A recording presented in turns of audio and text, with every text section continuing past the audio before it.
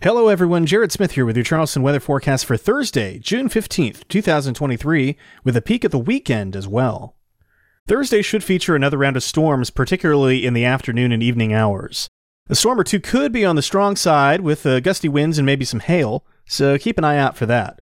Highs top out in the mid-80s after starting the day in the upper 60s, but dew points around 70 degrees will make it feel closer to the low 90s before those storms start to kick in.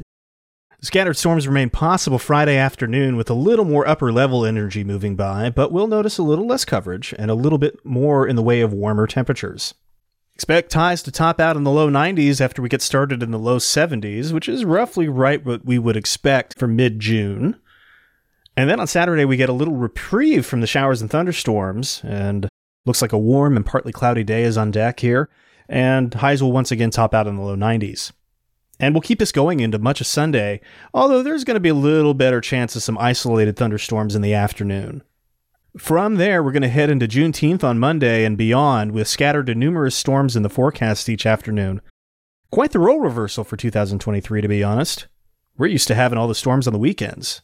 And that is one pattern change I think we all can get behind. And that was Charleston Weather Daily for June 15th, 2023. I'm Jared Smith. You can find Charleston weather forecasts online at chswx.com, on Twitter, Instagram, and Facebook at chswx, and on Mastodon at chswx@chswx.social.